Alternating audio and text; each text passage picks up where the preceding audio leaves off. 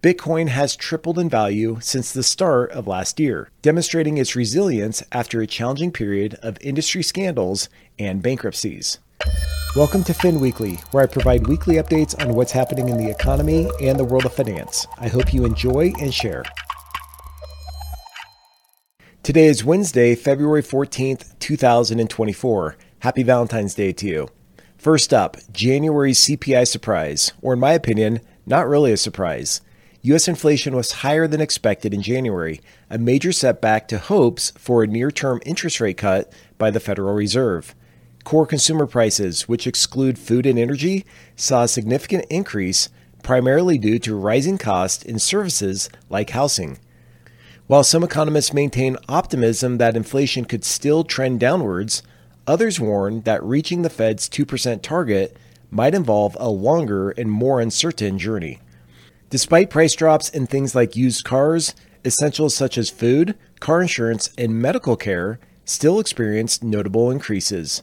Looking ahead, the Fed will closely monitor inflation reports leading up to their upcoming March meeting, balancing concerns about inflation with the encouraging growth in the U.S. job market. Interestingly, wage increases continue to narrowly outpace inflation, which is a possible silver lining amidst the economic uncertainties. Remember, there is a delicate balancing act between stimulating economic growth and controlling inflation, which underscores the importance of vigilant monitoring and cautious decision-making by policymakers. Up next, Fed moves leave bond traders second-guessing. Bond traders are adjusting their expectations in line with the Federal Reserve's signals, reducing bets on aggressive rate cuts. Initially, investors misjudged the Fed's intentions, leading to significant losses in 2022.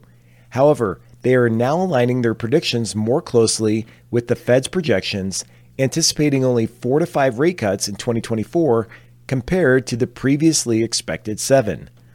This move promises stability in financial markets and also reduces the risk for investors by setting more realistic market expectations and minimizing the likelihood of being caught off guard by rate decisions. Despite an uncertain outlook based on inflation trends, the consensus among investors suggests a steady bond market with little risk of yields reaching previous highs. In addition, the market's expectation of fewer rate cuts indicates agreement with the Fed's stance, reinforcing stability and confidence among investors. For regular folks, this could mean more stable financial conditions and reduced risk in investment portfolios. And more broadly, the global economy may benefit from increased confidence and reduced market volatility. So it's not all bad news. Up next, new inflation metrics signal rate cut rethink. Federal Reserve officials are considering new criteria for potential interest rate cuts. In particular, they want to see a more widespread decline in inflation, especially in housing and services. The Fed has refrained from rate adjustments since July and is hesitant about making any immediate cuts, instead waiting to see inflation inch closer to their infamous 2% target. Here's the caveat though. This wait-and-see attitude could delay rate reductions for longer than necessary. Recent improvements in inflation are largely attributed to energy price reversals and supply chain stabilization, but inflation in the price of services has been slower to ease. Currently, the Fed continues to emphasize the need for sustained and broadened disinflation before considering rate adjustments, echoing concerns shared by multiple Fed officials. Despite somewhat positive revisions in inflation data, policymakers remain cautious that premature easing could potentially destabilize inflation expectations. And that wouldn't be good because if they lower rates too soon and see inflation resurge as a result, it could erode public confidence and pose challenges for any future policy adjustments. Moving on, the pricing power predicament.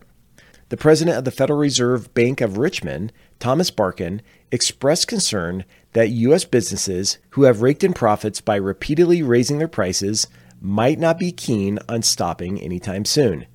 He expressed concerns that continued significant price hikes could potentially sustain inflation in the long term. As you know, despite progress in curbing inflation in late 2023, Fed Chair Jerome Powell and other Fed officials are cautious about lowering rates. Barkin, as a voting member of the Fed's policy setting committee, believes it's premature to declare victory over inflation and emphasizes the need for ongoing vigilance. This caution is indicative of broader concerns about sustained inflationary pressures, which could impact consumer purchasing power and overall economic stability. I know for the companies that I work with, they are raising prices because their costs are going up. Labor costs are increasing with minimum wage requirements, and therefore, in order to make a profit and to maintain margins, they have to raise their prices. So I'm seeing price increases across the board with the companies that I'm working with as well. So more to come on what happens here. Okay, let's talk about navigating the soft landing. Janus Henderson Investors, a UK-based asset management group, has seen their credit risk indicators transition from red to amber for the first time since the third quarter of 2022. Weighing factors such as access to capital markets, cash flow, and earnings, this change indicates a potential soft landing for the economy as central banks aim to curb inflation without triggering a major economic downturn. The relaxation of some risk signals aligns with diminished expectations of interest rate cuts in 2024, which has led to a reduction in the cost of company debt and eased refinancing. Some at the firm anticipate further tightening of spreads if the soft landing scenario persists. However, despite this optimism, credit fundamentals have slightly deteriorated, with default rates increasing in junk-rated firms. Janus Henderson prioritizes high-grade firms, expecting credit spreads to narrow in a soft landing scenario. While fears of a recession diminish, investors remain cautious, showing a preference for BBB-rated notes. Despite this caution, the overall outlook is favorable, with a more accommodating stance from central banks and prospects of improved performance in the corporate bond sector. Let's talk about private equity's diminishing returns. Raymond James Financial Inc. reports that private equity funds experienced their lowest cash returns to investors since the 2008 financial crisis, with distributions representing only 11.2% of net asset value. What's behind this downturn? Factors such as higher borrowing costs, volatile markets, and economic uncertainty have made it challenging for private equity firms to exit investments through sales or IPOs, complicating their ability to return capital to investors. The firm's global head of private capital advisory highlights the broken cash flow dynamic at the investor level, which prevents them from allocating new funds or being able to reinvest. As a result, the average holding period for assets in buyout firms has extended to 5.6 years, leading to a longer fundraising process and a 29% decrease in the number of new funds raised last year. It seems that investors are becoming hesitant due to the uncertain outlook and unattractive rates of returns compared to public markets. Moving on, Diamondback's Permian power play. Diamondback Energy experienced a significant surge in trading following its announcement of a $26 billion acquisition of Endeavor Energy Resources LP, forming the largest explorer focused solely on the Permian Basin oil field. The deal adds to the recent wave of shale takeovers totaling approximately $150 billion as oil companies seek to bolster drilling sites and stabilize cash flows amidst challenging market conditions. This merger reflects the broader trend of maturation in the shale industry and increasing pressure on publicly traded companies to sustain dividends and buybacks. Following the deal, Diamondback's stock price soared, despite concerns about paying a higher price for Endeavor.